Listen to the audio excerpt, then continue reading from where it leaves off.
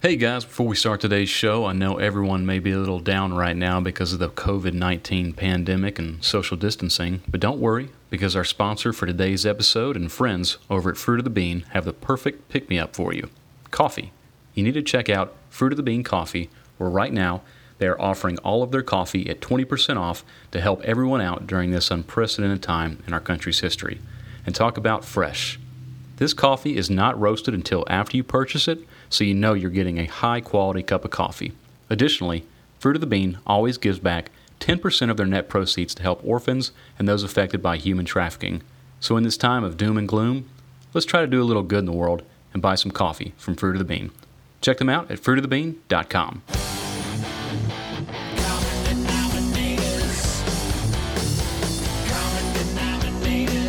You're listening to the Common Denominators Podcast.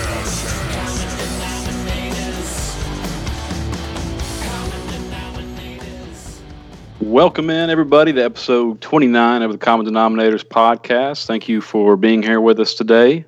Hope everyone is doing well out there and practicing safe social distancing. Man, a lot has changed since we last recorded. We may sound a little different today, and that's because we are doing our first ever podcast via Skype.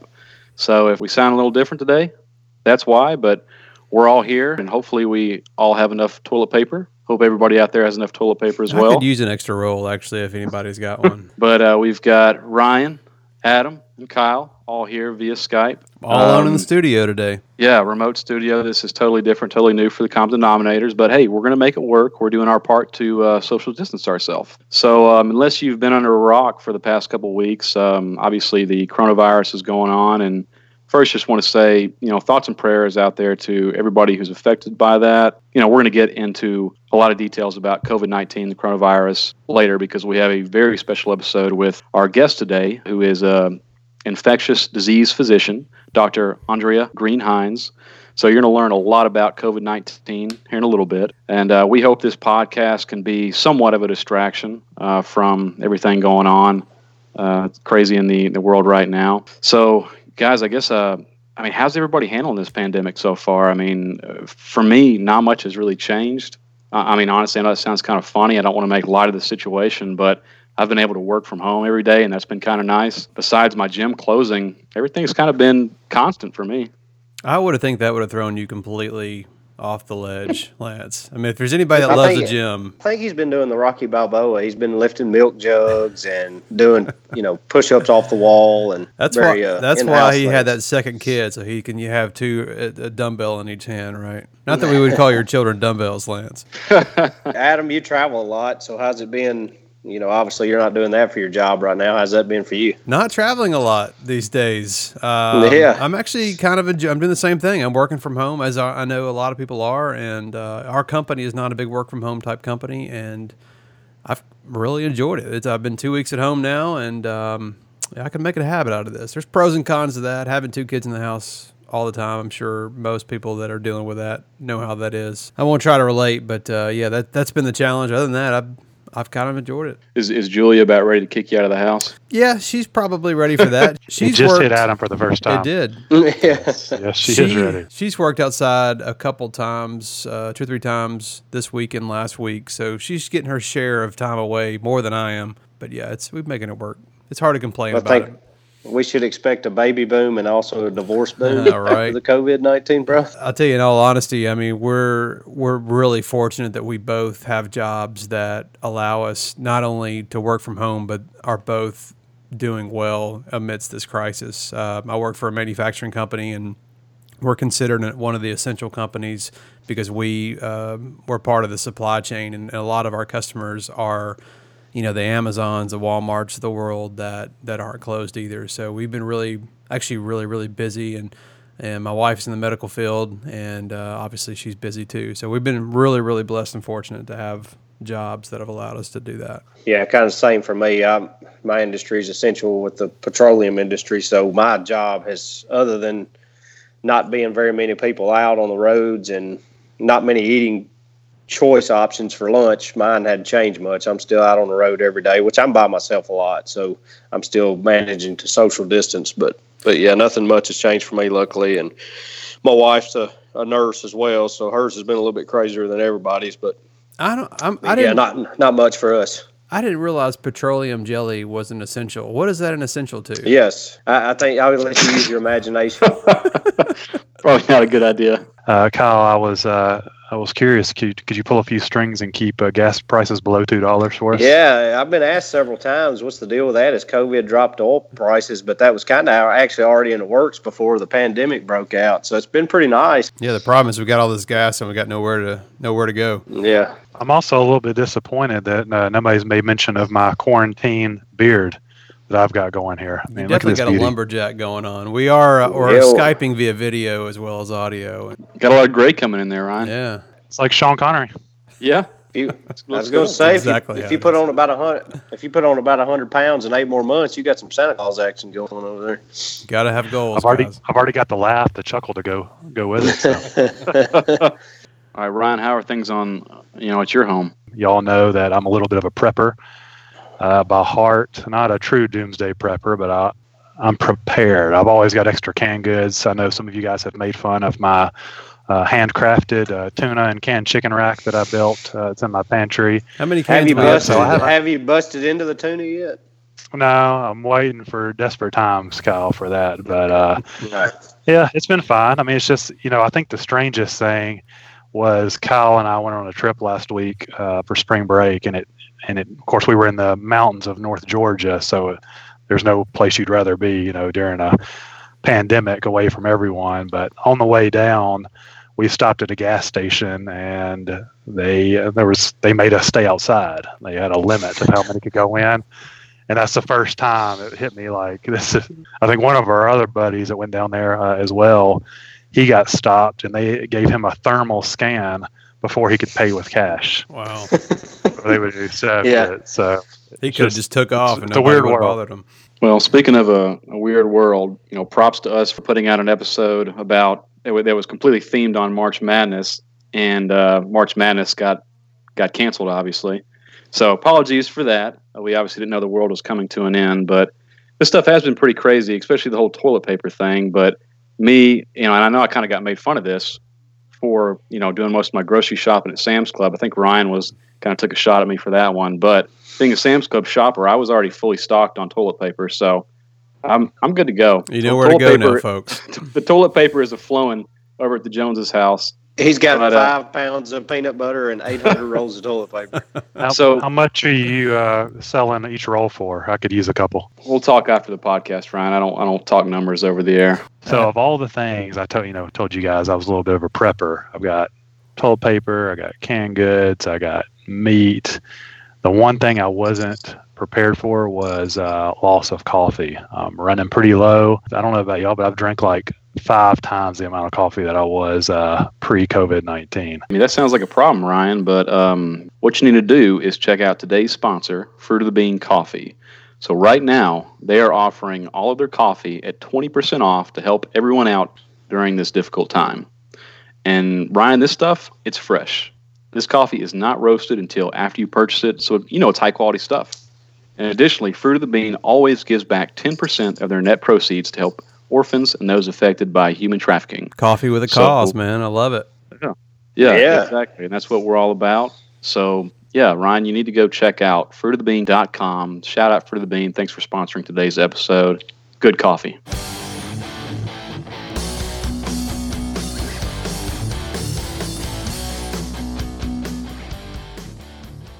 So we're here with a special guest, Andrea Green Hines, MD. That's about as sophisticated as I can get. Andrea, can you tell us exactly what MD means and what type of medicine that you practice? I think MD stands for medical doctor. I don't want to... Well, oh, hey. I don't give it away, Adam. Quit trying to show off, Adam. Make me look bad. You are correct. That is what it means. So I am a infectious diseases physician, and so I do both adult and pediatric infectious diseases. So that's my profession. There's a lot of talk about infectious diseases right now, so you're there perfect is. guest Yes. at the perfect time with the world coming to an end and all that's happening right now. So Yeah, it's an interesting time for sure in our profession. No, typically, infectious diseases physicians, so we work in just mostly diagnosing and treating infections caused by a variety of different things. So that's bacterial pathogens, viral pathogens, fungal pathogens, and parasitic infections. So COVID-19 is obviously a viral infection. I can't even tell people how I got to be an analytics manager. So I certainly would know how someone comes about deciding to be an infectious disease physician. Can you? 12-year-old Ryan didn't dream of being an analytics manager. I didn't. Andrea, were you walking around with a stethoscope at like the age of 3? Was this always your plan? How did you get to this point? You know what? To think back, but I mean, from a pretty young age, I wanted to be a doctor. I found a 6th grade journal many years ago that my mom had kept, and it had pretty much laid out my plans for being a physician at that time. So yeah, from a young age, I certainly wanted to be a physician. So when that process gets rolling and you decide you're going to become a physician and you start school and all that, at what point do you decide that infectious diseases is your calling? Yeah, so that was not in my plans. I think the journal that I just spoke about, it did include about being a pediatrician. I went into medical school thinking I was going to be kind of a family doctor. So then after medical school, so 4 years of medical school, then you go on to residency. And so my residency was in internal medicine and pediatrics. It's a kind of a hybrid residency called MedPeds. So that at the end of that 4-year residency, then you are a board certified internal medicine doctor and a pediatrician. So you sit for 2 different boards. I was still thinking I was going to go into kind of primary care and take care of the very young and the very old in kind of a clinic setting. But about halfway through residency, I realized that I was really drawn to mostly hospitalized patients with infections. And I was very driven in my infectious diseases rotations and just found a passion for it. And so decided then that I was going on to do a fellowship. So after residency, subspecialists then go on to do a fellowship. So that's your cardiologist, your gastroenterologist, anybody who has kind of a subspecialty that has to do a fellowship. So then I went on and did a 4-year fellowship, 2 years in adult infectious diseases and 2 years in pediatric infectious diseases. It sounds like you and yeah, Kyle. So it was a long road. It was a very long road, but very much worth it to be able to do what I do today. It sounds like you and Kyle may have a lot in common. He made it, 1 semester in nursing school? Yes, 1 semester in nursing school, yeah. It was anatomy and physiology that blew me up, so yeah, I didn't stand a chance. Yeah, so the first 10 weeks of our medical school, and for most medical schools back then, were all anatomy, and I had no anatomy experience in college, my undergrad studies, and it was torture. It was really hard. So from the time you enroll in your first day of college until you're a practicing MD, what kind of is that timeline like? So it depends on what you end up doing. So typically you do a 4-year college undergrad. So then you're about 22 when you graduate from college, and then it's 4 years of medical school, so you're about 26. And then the minimum time of residency is 3 years. So like if you're doing pediatrics alone or internal medicine alone or family practice, those are all 3-year residencies.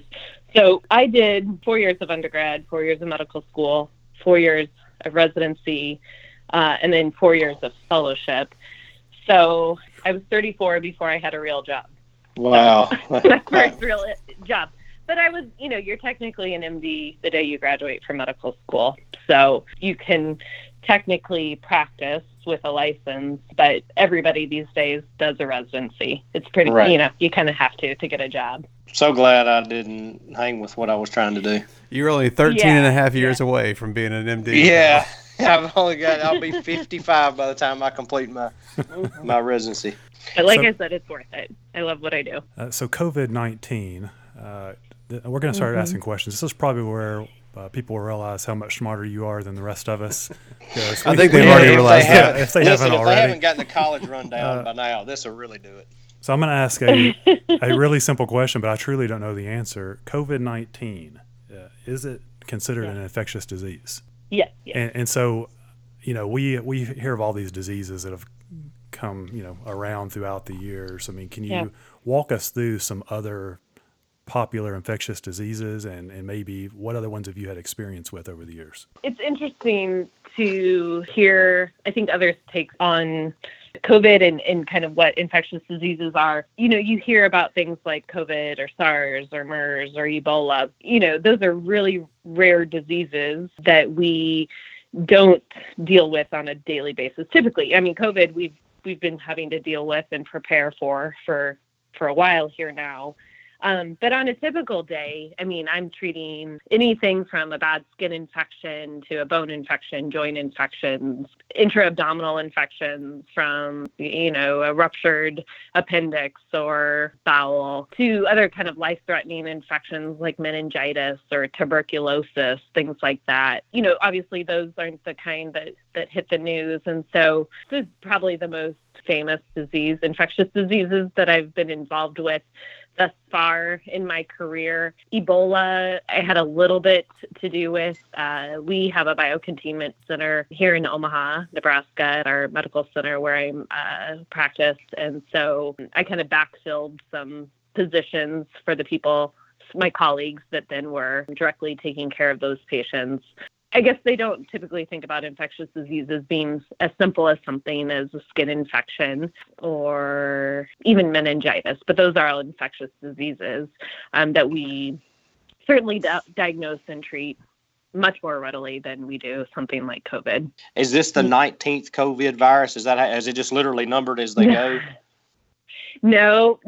So COVID-19 is, it's a coronavirus. So it's in this kind of big family called coronaviruses.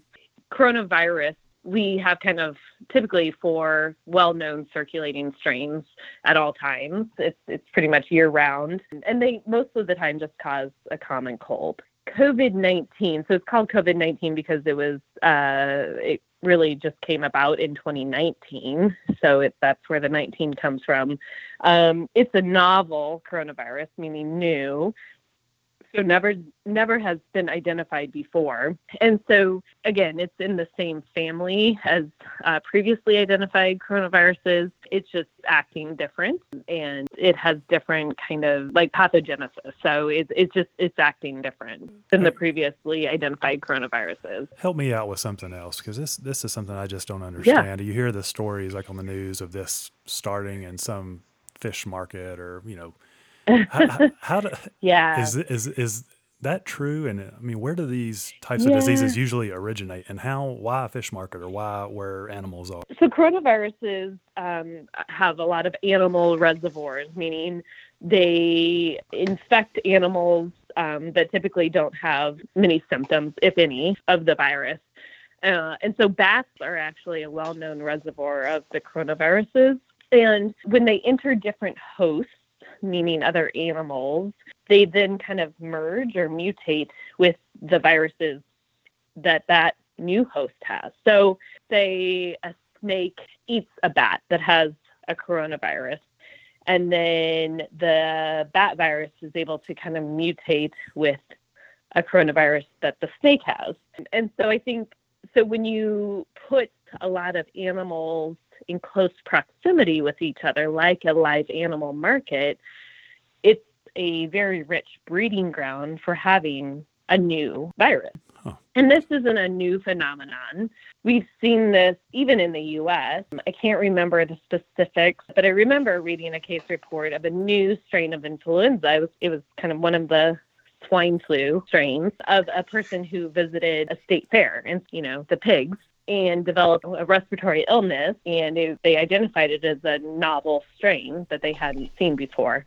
And it was likely a result of being in contact with the pigs at the state fair. So, like I said, a live animal market where there's many different types of animal species, it's a rich breeding ground to have such a novel virus develop. This is where it seems like it came from, was from this Wuhan live animal market. I truly did not know that. I may be the only one of the denominators who had no clue, but I'm picturing it totally makes sense now. It's almost like nature's laboratory, like two different things get mixed together that and before. There's some theories too about, just becoming closer to species that we've not been ever close to before with kind of deforestation of jungles and things like that. We're just getting deeper and deeper into forests, and then those animals are getting closer to humans, and then unfortunately being brought to these live animal markets as well, as kind of new exotic species. So that is likely playing a bit of a role as well.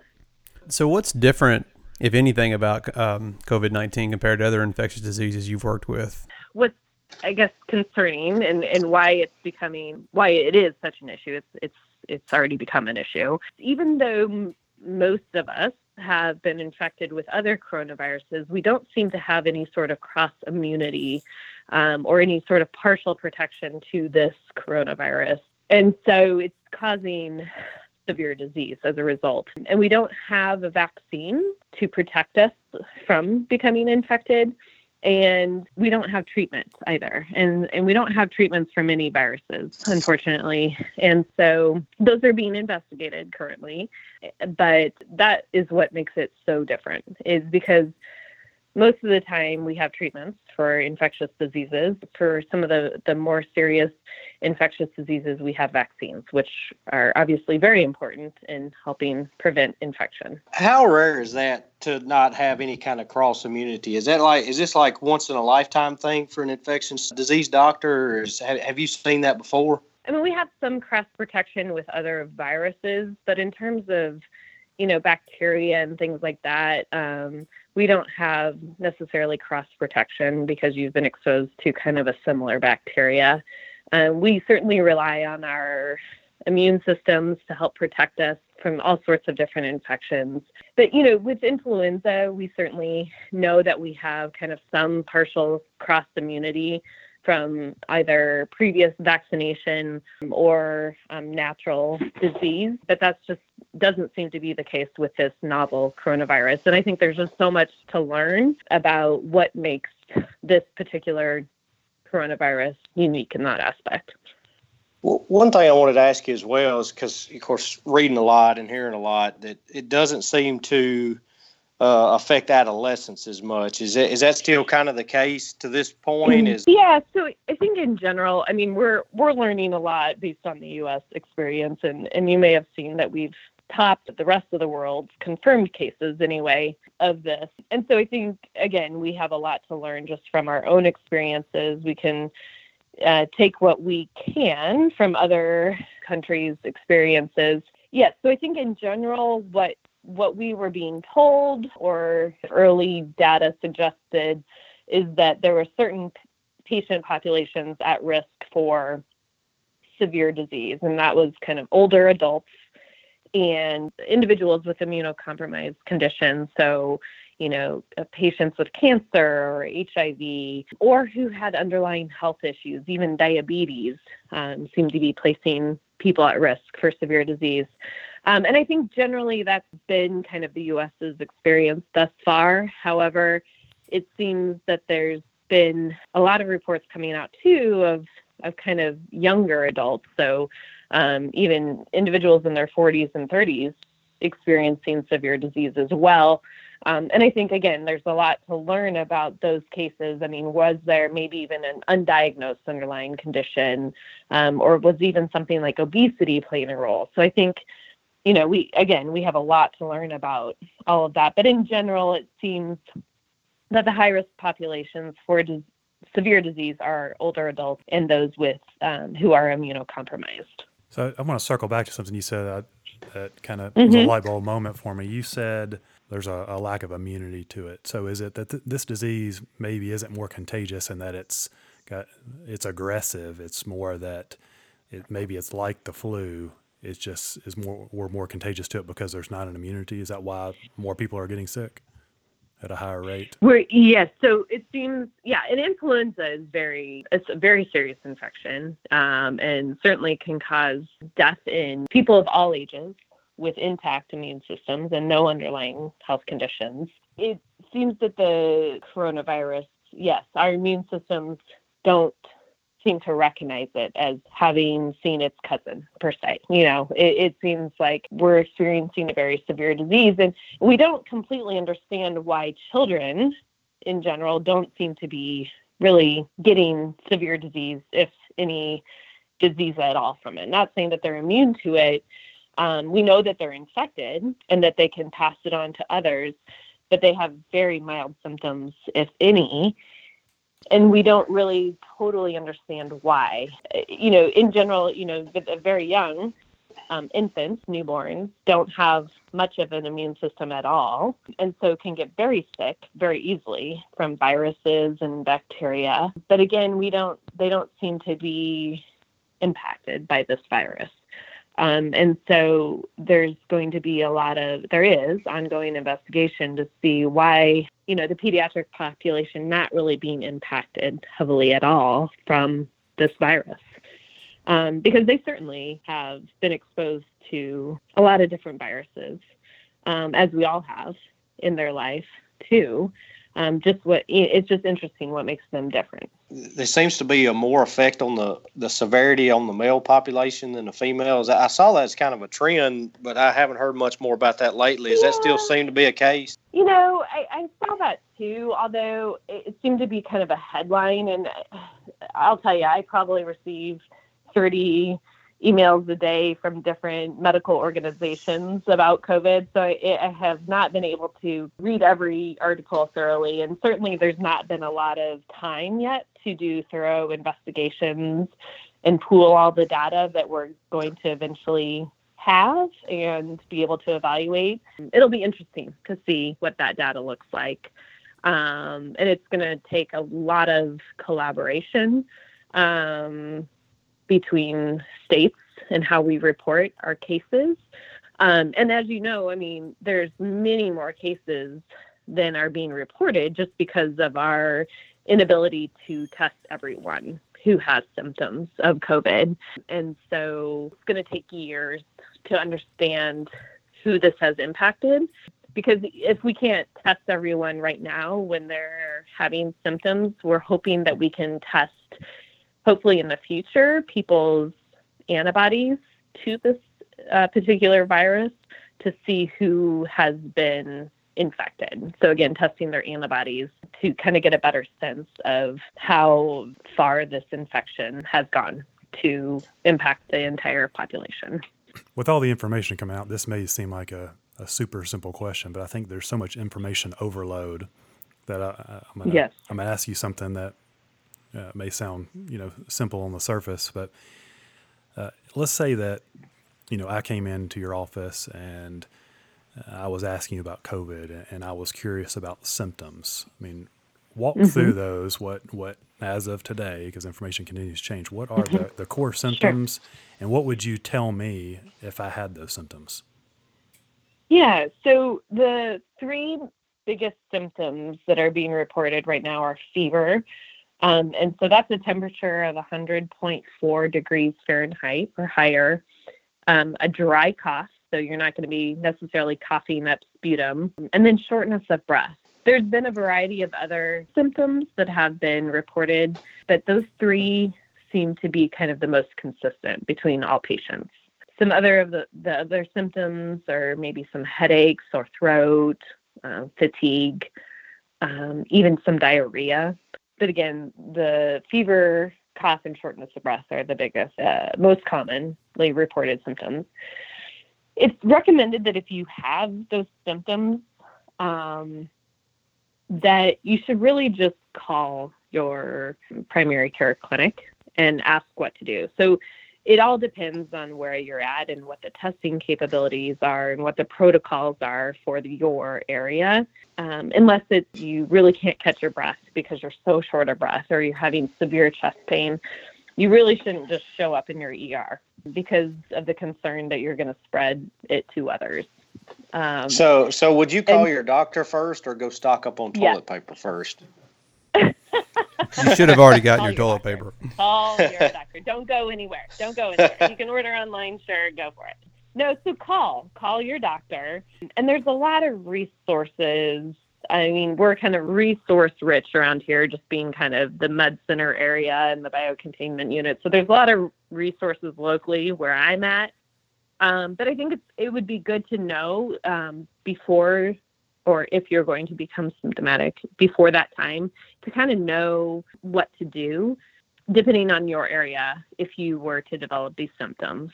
Because it does no one any good if you have developed these symptoms and you show up in the ER and you get several other people infected despite precautions that are likely in place in the ER. And so the CDC actually has CDC websites, just a whole wealth of great information, and kind of gives some explicit instructions what to do if you're feeling sick. So again, if the symptoms are mild enough, just stay home and call your doctor and figure out what they want you to do. One of the things I haven't heard answered is, what if someone gets the virus, is okay, ends up recovering? Is that something that you can get again? Is this like the chicken pox, or is this like you can get this again 3 months later? So that's yet to be figured out, although we think that there's probably some period of immunity so that you won't likely get infected again. I don't know. I don't want to give a time frame because it might be different for everyone. But hopefully within kind of at least a few months to maybe even a year. But again, time will tell based on a lot of investigation to decide how long natural immunity will last. And hopefully by then we'll have a vaccine in place, so we don't have to worry about that. In your profession, when does this virus come on your radar? Kind of talk about when kind of reports started coming out of China. When did y'all really start paying attention and say, okay, we've got something going on here, we've got to really watch? Yeah. So I mean, I will tell you that there are people in our country who this is their job, to constantly survey what's going on in the world in terms of infectious diseases.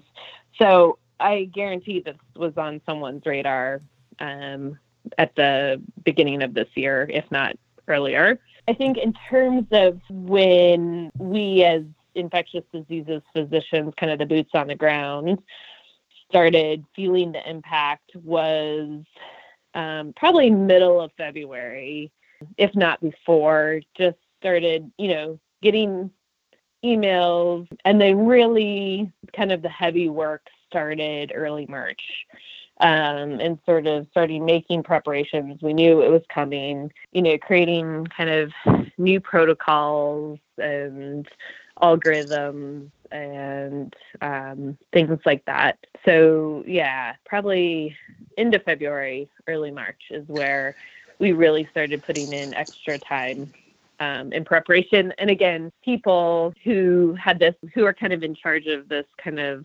surveillance and preparation work on more of a global sense and even national level, were likely doing a lot of that heavy work in January. So once all this starts ramping up, are you trying to work with like other facilities, around the U.S. to see what they know? Are there any other agencies you guys are working with? So take us through that process, as this is really picking up speed.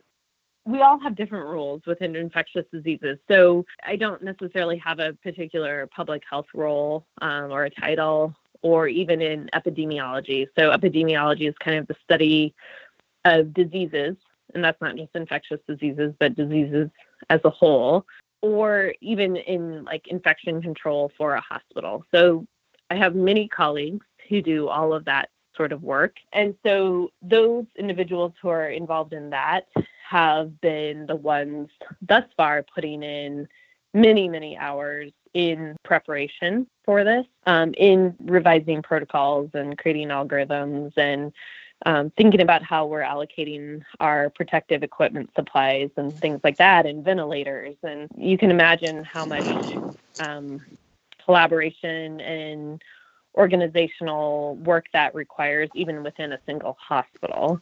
And then besides that, then we have, at the Med Center, we have the biocontainment unit, where you may have read about in the papers, this is where the cruise passengers that were infected and exposed all came and were quarantined, and some of them were hospitalized and treated. I will take no credit for any of that work. I have many colleagues who were heavily involved in all of that. But on kind of the flip side, there's other, we all play a role in different ways. So when I wear my pediatric hat, I am kind of in charge of, it's called antimicrobial stewardship at our pediatric hospital. So just making sure that antibiotics are being used appropriately. And so the work surrounding that in regards to COVID has been making sure that we're going to be using potential therapeutic options appropriately. And so creating kind of pathways that ensures that any potential treatments for COVID are going to be, again, used appropriately. And so that does require a lot of meetings and collaboration with individuals within our institution. But in doing so, we certainly collaborate with other institutions across the country via listservs or virtual meetings, hearing about their experiences with infected patients, but also with what they're just doing to prepare for these patients as well. So we've kind of gotten the wide view of what we're talking about the virus. Just kind of take us what life for you in your job is kind of before all this hits and what it's like after and what it's like now. So life as an infectious diseases physician right now, Nebraska, we haven't felt the biggest impact yet. I think that is certainly yet to come. We're certainly not like New York or Seattle or New Orleans right now. And so it's been just a lot of preparation work, again, as I've talked about. But we've actually been ordered to stay home unless we have direct patient care. So we all take turns being on call, so seeing patients in the hospital. And so I'm currently not on call. I will be in about a week and a half on the adult side, where I mostly just see patients actually with cancer who have infections. And so again, that's patient population that's at high risk for severe disease with COVID. So I start calling it in a week and a half, and I anticipate that kind of the hammer will have dropped here by then. And so my life will be very different than it was today, sitting at home, trying to get work done at home. And so I anticipate some pretty long days in the hospital at that time. But again, it all depends. So like most of you who work outside the home, I don't know what your work situation is currently, but even physicians have been asked to work from home. So that may sound silly for a doctor to be able to do that, but in academic medicine, we do other things besides taking care of patients. We are involved in education of medical students and residents and fellows. And like I mentioned, I do antimicrobial stewardship. So that's a lot of kind of behind the scenes work in creating protocols and clinical pathways and things like that. And we do research otherwise as well. And so a lot of that stuff doesn't require me to be at the hospital. And so I'm able to do some of that at home. But if I do need to see a patient, say in the clinic, I've been able to go into the hospital to do that. Otherwise, we've converted our clinics to telehealth. So we're actually trying to see patients via virtual kind of meetings over the internet, which has been interesting to do. So in terms of the lifespan of this pandemic, it sounds like even though we have, I think the most reported cases, like I think we passed China now, is what you were saying. Like it almost sounds like we're still not really over the hump yet. Like we're still not like trending positive yet. So is the worst of it to come this week, basically? I think in the next couple of weeks, what the models I've seen is actually the day I start call, April 14th, is supposed to be the peak of the number of cases in the U.S. So yeah, I think the number of cases will continue to grow until at least that time. And as our ability to test more people increases, we're obviously going to see more confirmed cases, but that doesn't necessarily mean that those cases weren't there to begin with. And so we knew, when it was like, it first hit the U.S., we had the first confirmed patient, but it had been here for a while. That was just the first confirmation. Can you tell us what a ventilator is? Because I'm not sure I know. And why are they in such demand right now? So a ventilator is the machine that essentially breathes for patients, or it helps support their breathing at the very minimum. And so COVID-19 causes or can cause a severe pneumonia. And so, patients with severe pneumonias often need a ventilator to make them breathe or support their breathing. And so that's kind of the biggest concern, is that in terms of resources, is that we may not have enough ventilators in the U.S. to support the number of infected patients that need them. How has this whole thing changed the way going forward? Do you think this is probably setting a lot of precedent for how we prepare for these things and stock up for these things?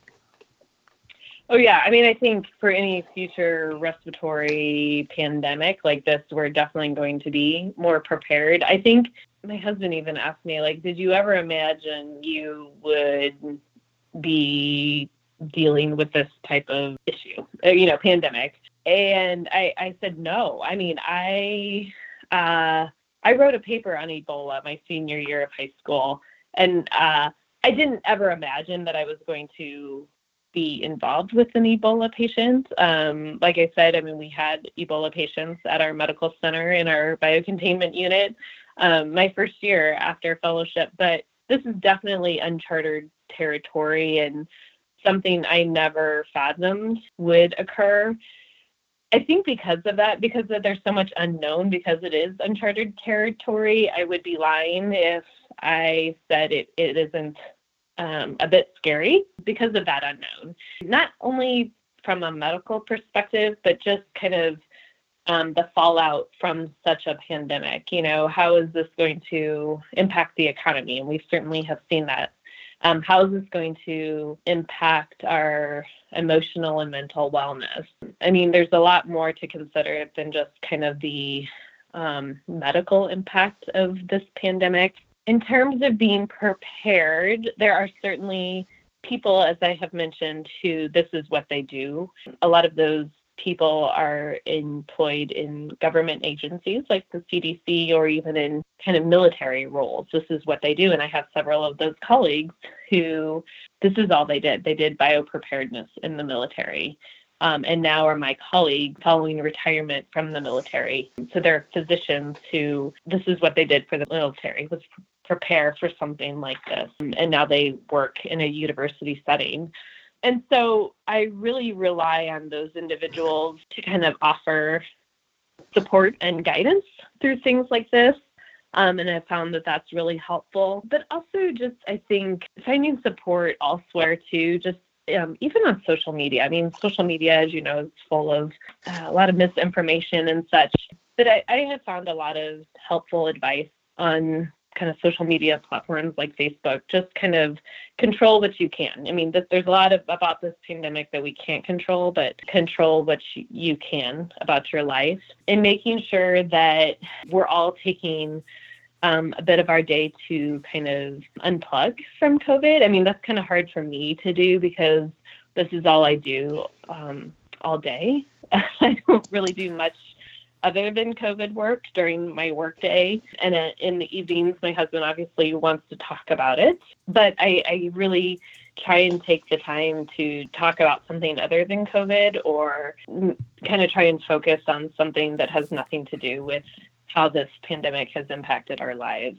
And someone has really, she's actually a physician in public health within Omaha who has kind of reminded us to take 4 M's. So every day, have some mindfulness, do some meditation, have movement, and have meaningful connection. And so we don't have as good of weather right now as you guys do in Nashville, but we're trying to get outside every day, go for a walk. And during those times, at least, trying to wave to neighbors from a safe distance and doing a lot of FaceTime or Zoom meetings with loved ones to still have that connection. So I have found the days that I do more of that, I feel better about everything overall and feel ready to take on this challenge. I don't want to rub it in your face, Andrea, but it was 82 degrees here today. I know. Yeah, it was glorious. It was glorious. It's so hot. I mean, it was 50, which is It's a bit balmy for Omaha this time of year, but it's gloomy as all get out. So, no, we need some of that Nashville sun. Send it up our way. All those chirping birds and cool breeze. It was really just getting old and irritating. I kind of have a random question that's a little puzzling to me. Do you find it odd that H1N1 back in 2011 didn't cause the kind of panic, the influenza that I think had a higher death rate and more hospitalizations than COVID-19? Do you find it odd that one didn't cause the same upheaval that this disease has caused? That's a great question. So H1N1 influenza pandemic was in 2009.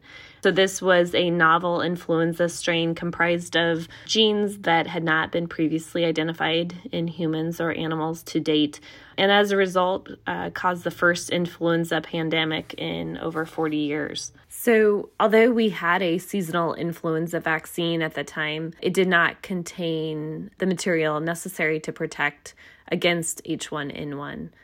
However, by late 2009, we were able to have a vaccine developed, an H1N1 vaccine, and therefore offer protection from the virus. Although it takes time to develop vaccines, the platform was already prepared for influenza vaccine production because we already had a seasonal influenza vaccine prepared.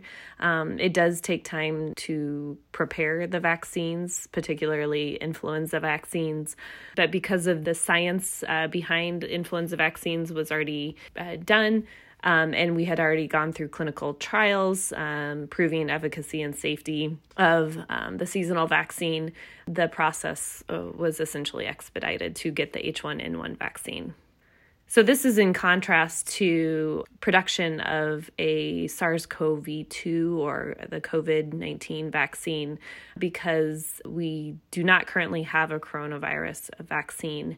Once we knew the genetic makeup or the DNA, the recipe of this SARS-CoV-2 or COVID-19 virus, vaccine developers immediately started creating a vaccine. And it's now in phase 1 clinical trials, so looking at the safety and efficacy of the vaccine. However, we're likely not to have this vaccine for 12 to 18 months. So that's one of the big differences between H1N1 influenza pandemic and our current COVID-19 pandemic, is that we were able to have a vaccine much sooner than we will likely have for COVID-19. Another difference between the H1N1 pandemic and our current pandemic is that we had antivirals that were effective against the H1N1 strain. And so that certainly helped kind of attenuate the severity of disease in a lot of people, as well as helped prevent infection from those who may have been exposed. We currently have an antiviral that's under investigation, but time will tell if it's really effective against COVID-19. And then lastly, with the H1N1 pandemic, the older population actually didn't seem to be at high risk for severe disease. And actually, a third of people over the age of 60 had antibodies to the 2009 H1N1 influenza strain, likely due to previous exposure to older H1N1 strains.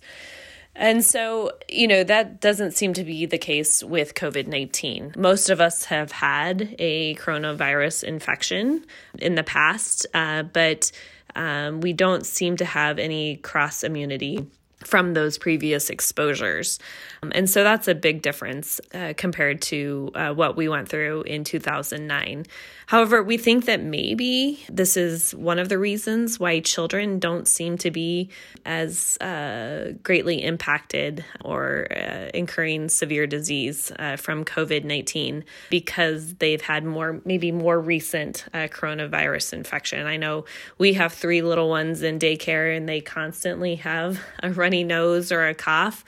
So their little immune systems are constantly being bombarded with different viruses. And so it may be that they just have kind of, more recent exposure to other coronaviruses, and their immune systems are teed up and so are more prepared to combat this coronavirus, and as a result, not incur severe disease. So just to summarize, the key differences between the 2009 H1N1 pandemic and our current COVID-19 pandemic are really that we were able to have a vaccine for H1N1 fairly quickly because of the platform that was already developed for influenza vaccines.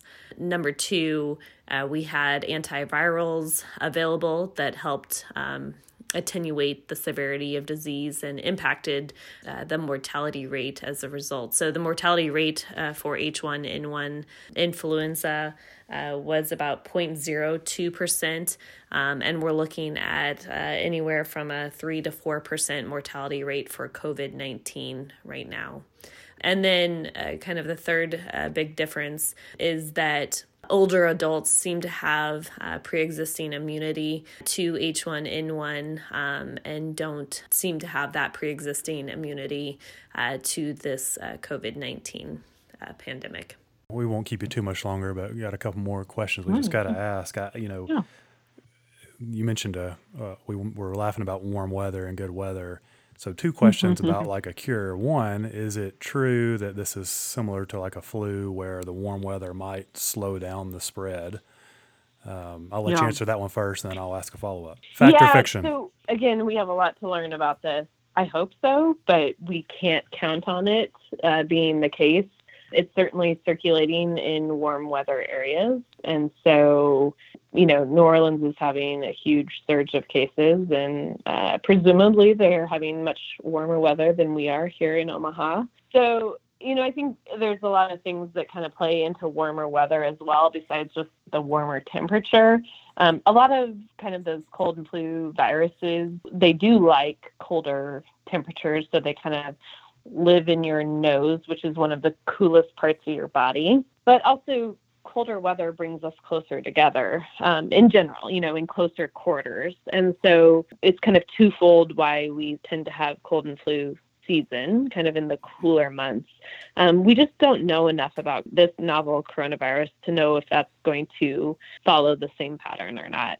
Okay. And then my second question, we mentioned I think earlier you mentioned the vaccines. Can you just kind of quickly walk us through that process? Is it like a rat race and there's, 50 different companies trying to find the vaccine right now? Some of them are private, some of them are public. How does that work? So it's a totally different world I've not had any involvement with in kind of vaccine development. So I know just kind of the basics of how vaccines are developed. But there's a lot of basic science behind all of this. So there's a lot of people way smarter than myself that this is all they do. They study virus DNA and figure out their blueprint and how to build a vaccine as a result. And so all of that basic science and knowledge was really in place when this novel coronavirus's DNA was published. And so as soon as that was published, they started creating the vaccine. And so it's actually in what's called phase 1 clinical trials right now. So it's kind of in its initial phases of being tested in humans. So we're past kind of the mouse model test. We're in humans. So we have a group of volunteers that have received this novel coronavirus vaccine. I believe they're in Seattle, actually. And so following that will be several other phases where they're gathering information about the safety of the vaccine, its efficacy, so how well it's working in protecting these individuals. So a lot of different studies. And the hope is that within 12 to 18 months is that we'll have a vaccine ready for everyone to receive, or at least certain patient populations to receive. And so that time cannot come soon enough, I will tell you. So the development of this vaccine and its implementation into clinical trials has been the most rapid vaccine development and implementation yet. And that's just because of I think a lot of the barriers that are involved in vaccine development and deployment have kind of been lifted because of the severe urgency. So something you talked about, I wanted to touch on for a minute. You kind of just mentioned it. It seems like we're on kind of a collision course with the medical profession and the economists in this country saying, hey, how much longer can we keep this social distancing / quarantine going? So from your perspective on the medical side, what is your thoughts on, it's obvious we're heading that direction, and I don't think anybody is denying that. And I think part of that too, the weather's changing, it's getting warmer, people are wanting to get out. Yeah. Quite frankly, people want to go back to work as well. So where do you kind of fall on that part of the conversation? It's hard. I mean, ideally, we would continue this for a long time. I just don't know how feasible it is, even in terms of mental wellness, right? I think that it's going to be a little give and take and kind of, I mean, ideally, no one would get infected, right? But we know that that's not possible in our global society with people traveling and just, how social we are in general as humans. And so we're trying to really flatten the curve. And I know that's probably not a new term, but trying not to overwhelm the healthcare system with everyone getting sick all at once and then everyone that's going to get severe disease, getting severe disease all within the same week or even the same month, then there's not enough ventilators for everyone, right? And so then we're having to decide who's going to get the resources they need to live. And so I think, as more and more people get infected, we're going to understand more about when we're going to be able to kind of lessen these recommendations. But I think giving a date is not necessarily maybe the right thing to do because it might be different depending on where you live. And I know that's kind of a new consideration, but I think there's also some danger in saying, well, in this area you can do this, in this area you can't, because I mean, just personally, I'm thinking about people fleeing one area to the next, and then creating kind of havoc in that so-called unaffected area. Yeah, because listen, we don't need any more people in Nashville, so please don't flee here. We're full. No, right? No, but we've heard that Florida is receiving an influx of people from New York, and that they're being required to quarantine for 14 days. But who's going to regulate that? Who's actually going to make sure that's being enforced? And so this whole pandemic has really taught me that you can't really predict what's going to happen from day to day. I mean, I really wish I could just know a day where my life can return to normal. But unfortunately, I don't think that I'm going to know that maybe ever. I mean, I think, again, as we learn more and more every day, hopefully we have some better sense of what's right to do. But I think just throwing a date out there and saying, by this day, we're going to be able to go back to normal. We're not there yet. We can't. There's no way we can say that for sure. Guys, I don't know if you've got any more questions. Of course, we've taken a lot of your time, but my two new favorite people in the world are Dr. Birx and Dr. Fauci. That get up and do their part in the they become rock stars. But I love a lot of things they have to say. They seem like they just give the facts. So I guess what I'd like to do is let's put Dr. Hines in front of the nation here. Let's put you up under that in front of that podium and just kind of give. You give your speech to make the people listening to this podcast and the people of America feel better. And if you're in front of that podium, what would you like to say to the country from your perspective? Oh, goodness. I think it's important to recognize that certainly you're not alone in this pandemic and you're not alone in your efforts to lessen the impact of this pandemic. And so I would encourage everyone to do their part to try and lessen that impact with this social or physical distancing and keeping up the good hand hygiene. But in the meantime, recognizing that it is hard, acknowledging that and talking about that with others and really watching out for yourself and others, reaching out to others, keeping those connections, because that's what's going to get us all through this. And they're going to be there when this is all over, and this will be over. We're going to get through this. but just make sure that we recognize that it is hard and that we need to take care of each other, even if we can't necessarily do that in the ways that we're used to. That's awesome. Guys, anything else you want to add? No, just thank you. No, just thank you for your time. Yeah. I'm a little Thank you smarter so than I much for was when we having me. started this interview. I said I think I'm a little smarter than we started this interview, and I appreciate your time. Yeah, I feel a lot more. Absolutely. so Yeah, welcome. thank you for taking the time, and best of luck to all of your profession, basically. And thanks for what you do for the world during all this and the people in your area, because I can't imagine what it's like being y'all right now. But continue thanks for being on the front line of it. Yeah, thanks. I think a lot of, I would feel guilty taking much of any credit for being on the front line. Certainly right now, I think a lot of credit needs to go to kind of the bedside nurses who are taking care of these infected patients. Absolutely. And really the frontline physicians and other healthcare providers in the ERs and primary care clinics who are really the boots on the ground right now. As an infectious disease specialist, yes, I'll be likely seeing these patients as well, but we'll likely have limited interaction compared to the individuals who are really taking care of their most basic needs at the bedside. So truly give many thanks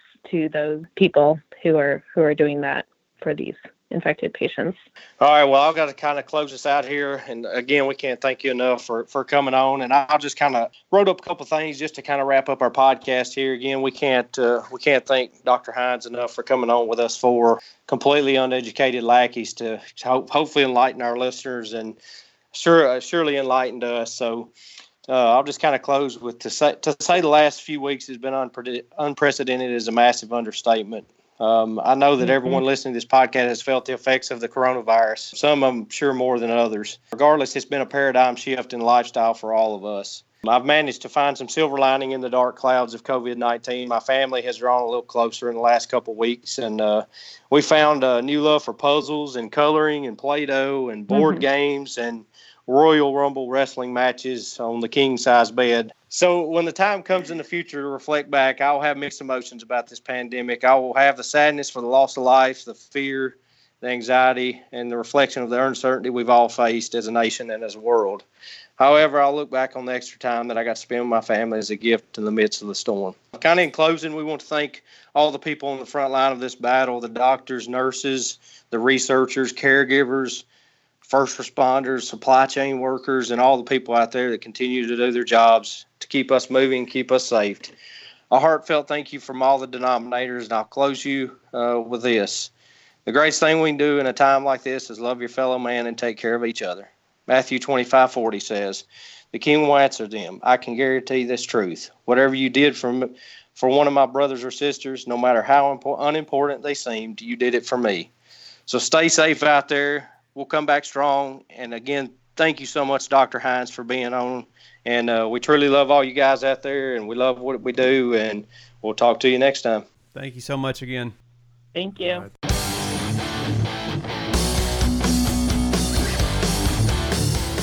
That's going to do it for today's episode. Thank you so much for listening. The denominators are Ryan Smith, Kyle Binkley, Lance Jones, and me, Adam Ray. Thanks to Chet Roberts for providing our music. If you like what you heard, please hit that subscribe button and tell a friend. You can also find us on Instagram, Facebook, and Twitter at Common Pod. That's COMMENPOD. And if you have a question or a comment for our group, or you'd like to submit an idea for a future podcast, please email us at commondenominators@gmail.com. That's COMMEN denominators@gmail.com. Thank you again for listening.